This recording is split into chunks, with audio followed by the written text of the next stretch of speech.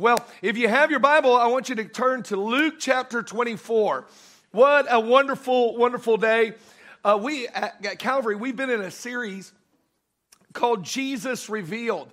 And the reason that we've been in this series is we've been talking about the season of Lent. Now, Lent in a Catholic tradition is the 40 days coming up, leading up to this day, which culminates on this day of resurrection. And these 40 days, they were meant for something. Now, in more Protestant backgrounds, we tend to just push the eject button on things that are connected sometimes to just tradition. But in its root, the season of Lent and the meaning behind it was really good.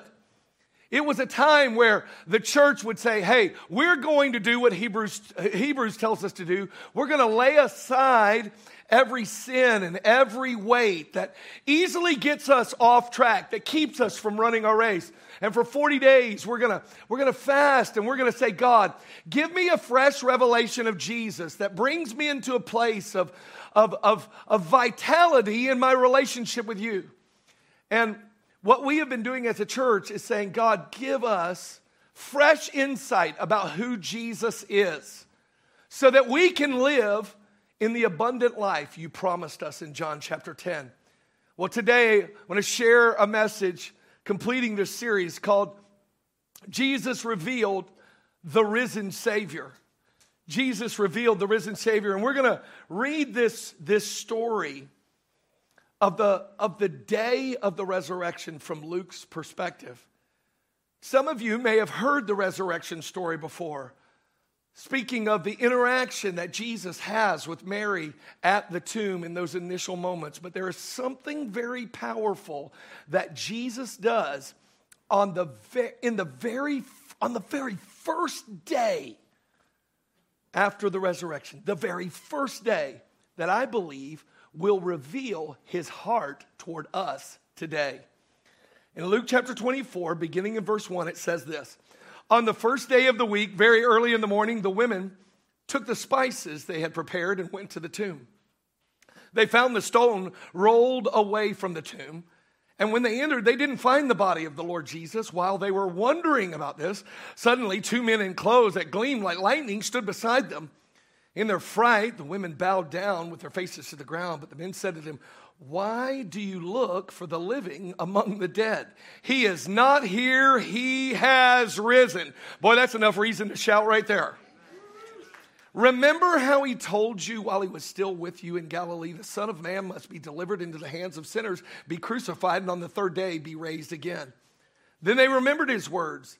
And when they came back from the tomb, they told all these things to the 11 and to all the others. And it was Mary Magdalene, Joanna, Mary the mother of James, and the others with them who told this to the apostles. But they did not believe the women because their words seemed to them like nonsense. Peter, however, got up and ran to the tomb. Bending over, he saw the strips of linen lying by themselves. And he went away, wondering to himself what had happened. Now that same day, 2 of them were going to a village called Emmaus, about 7 miles from Jerusalem. They were talking to each other about everything that had happened, and as they talked and discussed these things with each other, Jesus himself came up and walked along with them. But they were kept from recognizing him. He asked them, "What are you discussing together as you walk along?" They stood still, their faces downcast. One of them, named Cleopas, asked, "Are you the only one visiting Jerusalem who does not know the things that have happened there in these days?" "What things?" he asked. "About Jesus of Nazareth," they replied. "He was a prophet, powerful in word and deed before God, and all the people and the chief priests and our rulers handed him over to be sentenced to death. And they crucified him, but we had hoped he was the one who was going to redeem Israel. And what is more, it's the third day since all this took place." In addition, some of our women amazed us. They went to the tomb early this morning but didn't find his body. They came and told us they had seen a vision of angels who said he was alive. Then some of our companions went to the tomb and found it just as the women had said, but they did not see Jesus. He said to them, how foolish you are and how slow to believe all the prophets have spoken. Did not the Messiah have to suffer these things and then enter his glory? And beginning with Moses and all the prophets, he explained to them what was said in the scriptures concerning himself. And as they approached the village to which they were going, Jesus continued on as if he were going farther. But they urged him strongly, stay with us, for it's nearly evening, and the day is almost over. So he went in to stay with them. When he was at the table with them, he took bread, gave thanks, broke it, and began to give it to them. Then their eyes were opened, and they recognized him. And he disappeared from their sight. They asked each other, were not our hearts burning within us while he talked with us on the road and opened the scriptures to us? They got up and returned at once to Jerusalem. There they found the 11 and those with them assembled together and saying, it's true, the Lord has risen and has appeared to Simon. Then the two told what had happened on the way and how Jesus was recognized by them when he broke the bread. While they were still speaking about this, Jesus himself stood among them and said, peace be with you. Now, this is a powerful story of day one of the resurrection. Jesus has come up out of the grave, and this glorious earth, something that would shape the course of the entire planet has taken place, the resurrection. However, the leaders that Jesus has chosen, they're scared, they're terrified. We find in other accounts they are actually hiding behind locked doors. And Jesus getting up on day one, we find out what's most important to the risen Savior. We find out what's most important. And when we find out what's most important on day one of the resurrection, we find out what's still important to Jesus today. It's amazing to think if you were launching a worldwide organization that would go on, which now at this date has some 2.3 billion members to your organization, perhaps you would have planned day one a little differently than Christ. You come up out of the grave and immediately you would go to your 11 remaining CEOs because the one guy was a terrible CEO. He was actually the guy who was over the money. He sold out his Savior, Judas, for 30 pieces of silver. And now he is no more. Wouldn't you think as the leader of this worldwide organization that you would immediately go to the 11 who are called to change the world? I mean, Peter, after all, in just a few days, I'm sure that Christ knew he would be standing before 3,000 noble people from all over the world, delivering the first message of the gospel in power. I'm sure he knew that his plan for James, his disciple, would be he is going to lead the church in Jerusalem. He must have known that his plan for Mark is that he is going to leave Jerusalem and head south and plant a church that would flourish unhindered for some 700 years. He must have known that John, the one who had taken in his own mother, was going to be quite an influence on the church, not only in Jerusalem, but all through Asia Minor. He must have known that. How important is it to get to these guys who are going to change the world? Not as important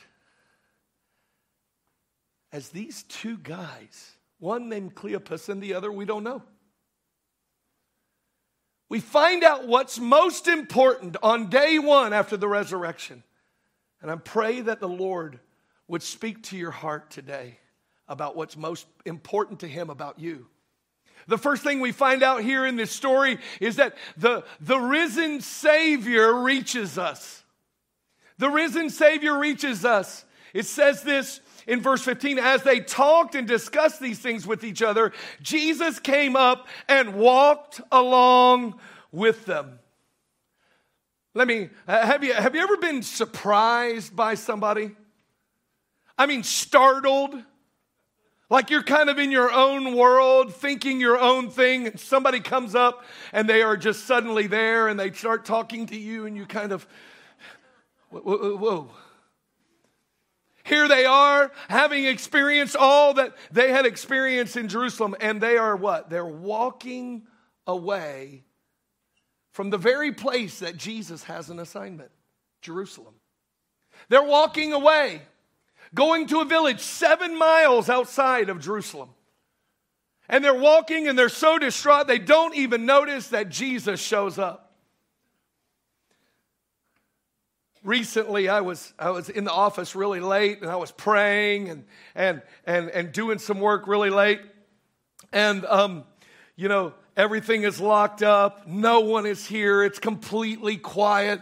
It's just me and Jesus and the angels. And I'm in the office, and suddenly I hear this commotion. And I'm like, it's like all this fan, and it sounded like crashing, and all of this stuff started happening. I come out of my office looking, and I nearly shot our copier to death. I was startled by something I didn't expect. And today, I want you to understand something about Jesus. You may right now be in your own little world, thinking your own thoughts, your mind on other things. But Jesus comes to reach us. And notice this, he comes and finds people who are walking away. Jesus had disciples to visit in Jerusalem, but first he comes to the ones who are headed away from God's purpose. This is day one. He goes and finds the ones who are walking away. You see, in Luke 15, he tells a wonderful parable. It's actually 3 parables, all with the same revelation that God pursues us. The first is the parable of the shepherd who has 100 sheep and one gets away from the flock. And this is what Jesus reveals about God's heart to reach us. He says, he leaves the 99 to go and find the one. And what can we surmise from that? It is that God pursues the wanderer. He pursues the wanderer. It's not the person that particularly wanted to leave the flock, but got distracted and wandered away. And here in Luke 15, he says, I am pursuing the wanderer. And if that's you here today, I've got good news. God is pursuing you. He's coming after you. Why? Because Jesus on day one of the resurrection says, I am doing what is necessary to go and find those who are walking away. In Luke 15, he continues to tell this story. It's wonderful, about a woman who had 10 coins and one of them got misplaced. It was careless. And she realizes one of these valuable coins is misplaced, and he says, what do? They put everything else on hold and they sweep the house until the coin is found, and then they rejoice that the coin is found. And what does this reveal to us? It reveals to us that God pursues the overlooked. God pursues the overlooked, those who don't feel valued, those that don't feel like they have much to contribute, those who really don't know how valuable they are. They're the overlooked. They're the ones that think, well, you know what? God's not really interested in me. And here I need to tell you today that the risen Savior has a lot to do in his grand plan of redeeming the world, but he finds himself on a dusty road going to find those who are walking away, who just think themselves as overlooked and unvaluable. And if you're the one that has ever questioned your value before God, I say what I have said often. Listen, the Father bankrupted heaven to have a relationship with you. He gave his most prized gift, the gift of his only Son, in order to reach us. And in Luke 15, he continues to tell a story which probably you've heard before, called The Prodigal Son. I don't really like that title. We're really good at labeling people by their failures. we should label them by their success in God, who God makes them. I like to call this story the redeemed heir. It's a son who goes to his father and says, "Dad, I wish you were dead." What a terrible thing to say. He said, "I wish you were dead so I could have your money because I know that money would bring me happiness." And the father says, "Fine, I'll give you the money." He takes it and he spends it on riotous living, partying and living with prostitutes, and ultimately wastes all of the money. Then finds himself married to the unclean. Not a woman, pigs. He's a Jew, and he's feeding pigs. He was never supposed to touch them, never supposed to go near them, but he finds himself in this moment where he is dirty beyond what he could have ever thought himself to be. And it was in that moment that he came to his senses. And he said, "Even the servants in my father's house have more than this. I'll make my way back to my father's house." And he's prepared a speech. But in Luke 15:20, God's final revelation of his pursuit of us, it says this of the son: "He got up and he went to his father. But while he was still a long way off, his father saw him and was filled with compassion for him and ran to his sons and threw his arms around him and kissed him." What does this say? God not only pursues the wanderer, God not only pursues those who feel overlooked, God pursues the rebellious. The rebellious. I can tell from some of the looks on your face, some of you in here this morning have a drug problem. Somebody drugged you to church. They made you come. They bribed you with an 8x10 professional portrait. They bribed you. Perhaps they said, "I'll buy lunch today if you'll come with me to church." You're not supposed to look at them, okay? I can see you.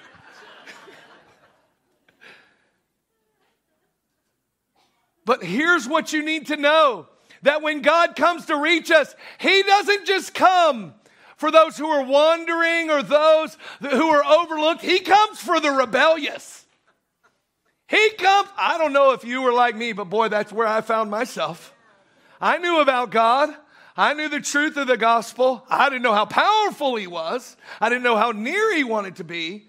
But I knew who He was, and I willingly walked away. I was in rebellion, and here's what I can testify of, that in my rebellion, the risen Savior did what was necessary to reach me. And my message to you today is He will do the same for you.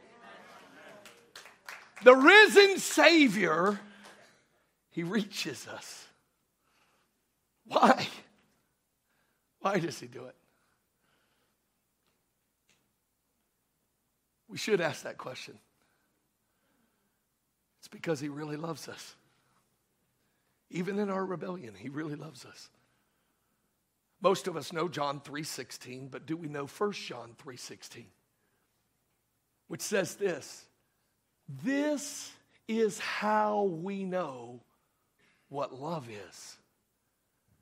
Jesus Christ laid down His life for us." 1 John 3:16. This is how we know what love is. Jesus Christ laid down His life for us. This is what He says. You might find yourself today walking away from the purposes of God. Walking away from the things of God in your personal life. I'm glad you're here at church, but I believe this is your Emmaus moment where the risen Savior says, "Yes, I've got big things I've got planned for the planet." But there's some that are walking away, and I'm going to do what is necessary to reach them. So the risen Savior reaches us, but then the risen Savior does something wonderful. He renews us. In Luke 24:25, he begins by saying this. He said to them, how foolish you are, how slow to believe all the prophets have spoken. Did not Messiah have to come to suffer these things and then enter into his glory?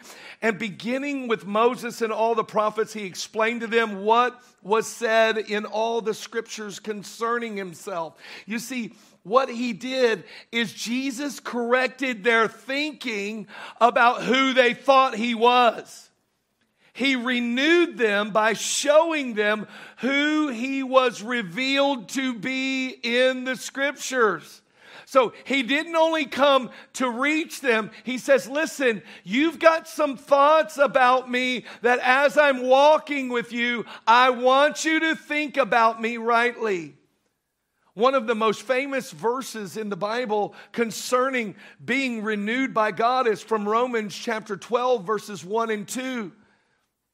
And it says this, it says, therefore I urge you, brothers, in view of God's mercy, to offer your bodies as a living sacrifice, holy and pleasing to God. This is your true and proper worship, which basically means this: offer everything of who you are to God. And it says, don't conform to the pattern of this world, which is a pressure from the outside. Don't conform to the culture of this world, the pattern of the world, but be transformed. How? By the renewing of your mind. Then you'll be able to test and approve what God's will is, his good and pleasing and perfect will. You see, what he is saying here is, he goes, in order for you to experience all the renewal, all the transformation, you must be renewed in the way you think about him. You can't just say, hey, I serve the Jesus my grandma told me about. That's wonderful. But it may not be everything. By the way, if you are living for History Channel Jesus, that one doesn't exist. By the way, don't take the advice of Wikipedia when you're trying to build your life on the solid rock of Jesus. You need to go back and say, I need Jesus to come and find me in my wandering state and begin to declare himself, who he is, through the scriptures to me. I really need to hear who you are. Perhaps today you've had some thoughts about Christ. Maybe you think, well, he's that one who is willing to save the good, but he's not willing to save us. He wouldn't do that for me. Maybe he'll do this for somebody else, but not me. I tell you what, you're thinking wrong thoughts about God. I know some people have said this to me, you know, God's a little too busy to think about my little life down here on the earth. No, he's got big plans. He's handling big stuff. I want to tell you, you've got wrong thoughts about Jesus. And today, he's come alongside you, the risen Savior. He wants you to see him for who he really is. Jesus says, don't just listen to what some say. He wants to show you who he really is. Can I just share with you a few of the titles that have been given to Jesus by the Father in the scriptures? Jesus is the Almighty. He's the Alpha and the Omega. He's the Amen, the author of life, the bread of heaven, the bread of life, the bridegroom, the chief cornerstone. He's Christ. He's deliverer. He is Emmanuel, God with us, faithful and true witness. He's the gate. He's the good shepherd, and he is God. He's the heir of all things. He's the high priest. He's the holy and righteous one. He's the Holy One of Israel. He's the horn of salvation. He is the I am, the King of kings, the Lamb of God, the last Adam, the light of the world, the Lion of the tribe of Judah. He's the Lord of all. He is the Lord of lords and the King of kings. He's the master. He's the mediator. He's the morning star. He's the pioneer and perfecter of our faith. He's the Prince of Peace. He's the resurrection and the life. He's the righteous one, the rock, the ruler, the Savior, Son of Man, Son of David, Son of the Most High God. He's the way, the truth, and the life. He's the Word made flesh. He's the indescribable gift of God, and He is alive forevermore. This is Jesus. This is Jesus. And today, before His big plans, He says, I want you to get renewed in the way you're thinking about me. Don't think low thoughts about the Savior. Embrace the truth of who He is and who He has revealed Himself to be. And what we learned from day one, and day one's really important. There's actually this law in interpretation, in scriptural interpretation, called the law of first mention. That means the things that you see that show up first in the Bible, they really matter. You should really pay attention to them. And here we find Him on day one, reaching us, renewing us. But then, the real bullseye, the real target, is that He wants to restore us. He wants to restore us. To what? Restore us to intimate relationship with God. Notice what He does. When it seemed as if He would go on, having other business to do, they said, would you please come into our house? What you've said about Christ has stirred something in us. Would you stop for a moment and come into our house? He said, sure, I'll stop. And in Luke 24:30, He said, when He was at the table, He took bread, gave thanks, broke it, and began to give it to them. Listen, just like He did at the Last Supper. Just like He did on that Passover night, where He would institute what we still practice today, communion. He broke it and began to give it to them. Then what? Their eyes were opened and they recognized Him. And He disappeared from their sight. They asked one another, were not our hearts burning within us while He talked with us on the road and opened the scriptures to us? They got up and returned at once to Jerusalem, and there they found the 11 and those with them assembled together, saying, it's true, the Lord has risen and has appeared to Simon. You see, Jesus not only wanted them to know about Him, He wanted restored relationship. Restored relationship that comes from a revelation of who He is. You say, why would He need to restore that? Because sin, friends, listen to me, sin is the separator from God. It has been from the very beginning.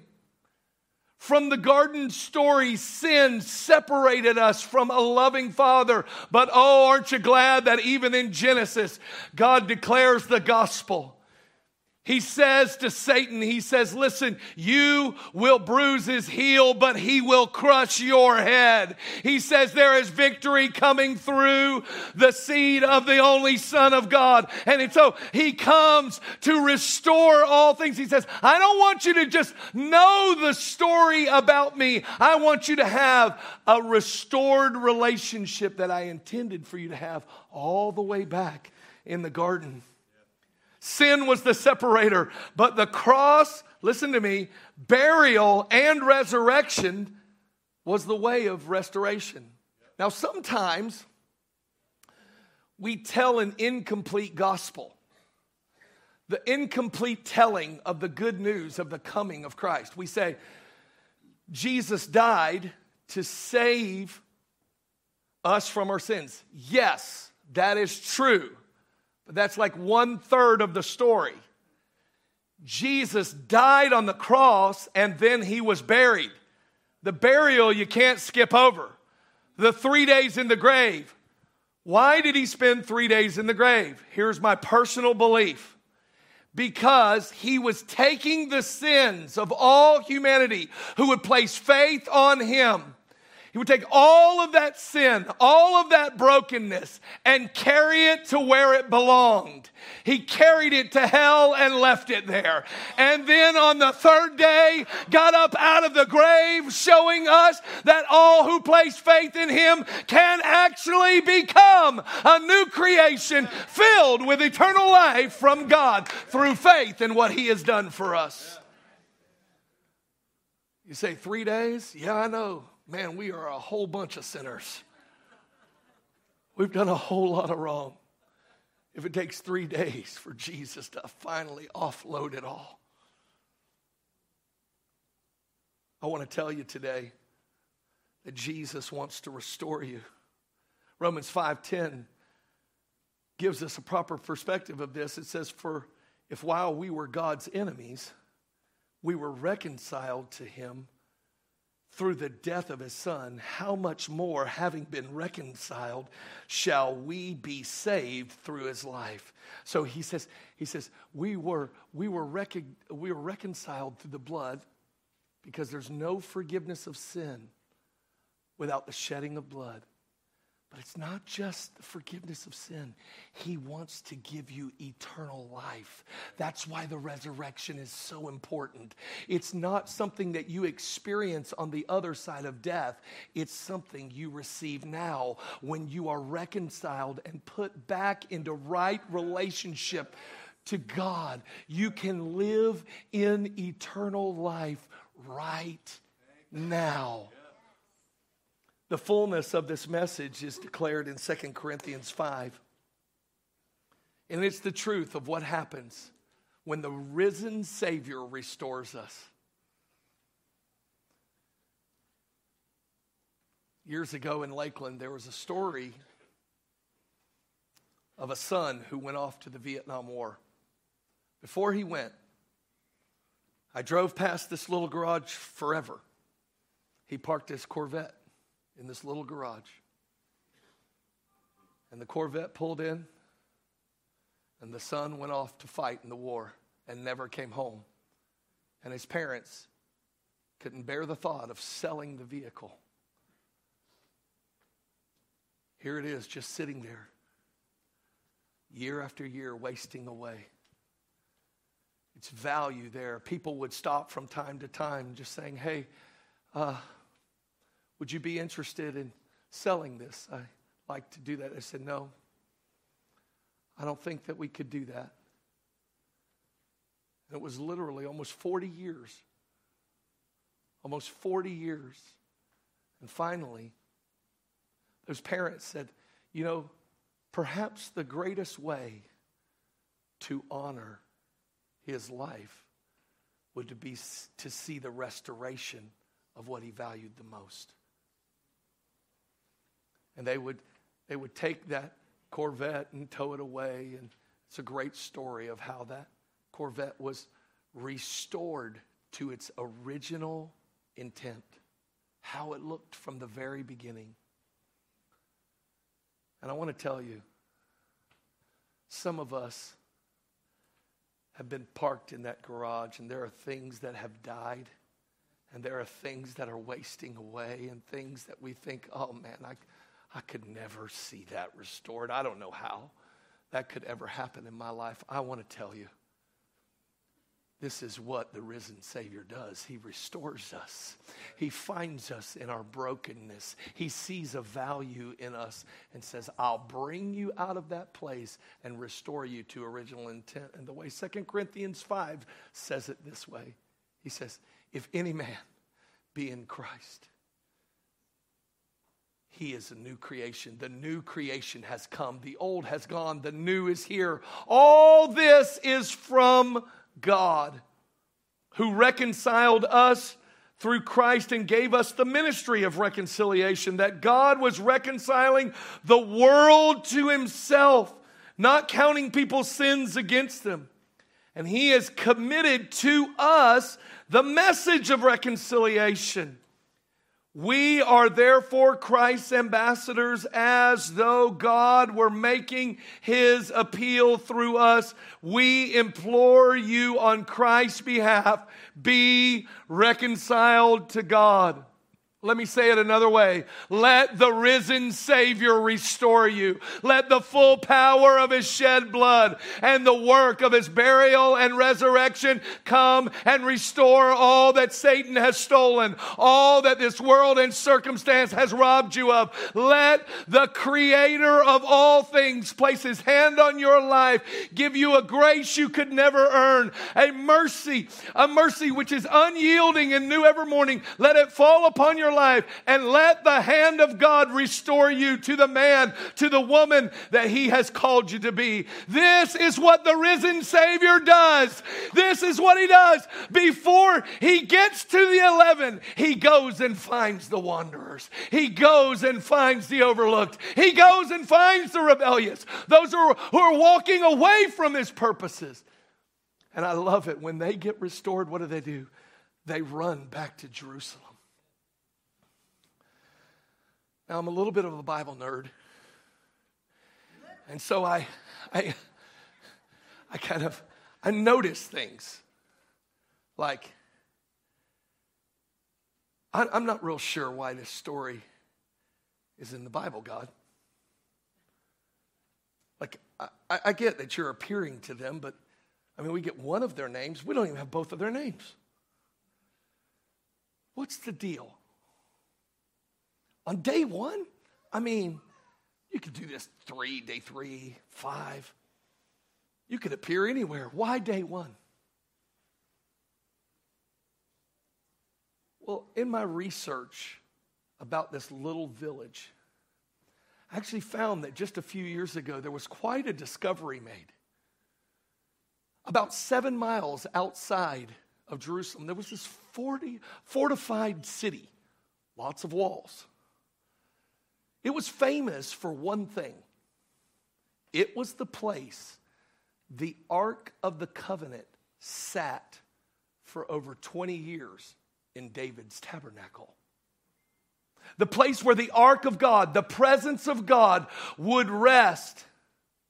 It was the place where there were no veils. David's tabernacle wasn't like the temple, and it wasn't like Moses' tabernacle in all of its originality. It was really just a tent, and the only veil was human flesh. If you were to see David's tabernacle, you would see the glow of the presence of God resting on the Ark of the Covenant. And 24 hours a day for over 20 years, there would be those who were singing and playing and worshiping around the presence of God. Do you know where it sat? In a place called Emmaus. And on day one, Jesus, the Son of David, goes to the place where the presence of God was resting. And then, what did David do? David took the ark and he brought it back to Jerusalem. He goes to this same location and he reveals himself to people there. And what do those people who were walking away do?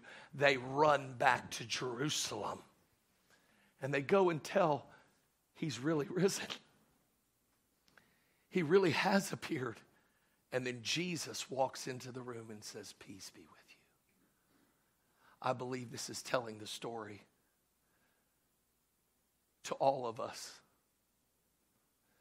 that God wants his presence in the right place, in the temple, which is you. He wants it to be there. And the lengths he will go to do it is saying, I'll reach you right where you are. I'll renew you in the way you think about me. And I'll restore you where you think you are so broken, you have no idea the power of his blood and the liberty that is found in his Spirit. This is our risen Savior.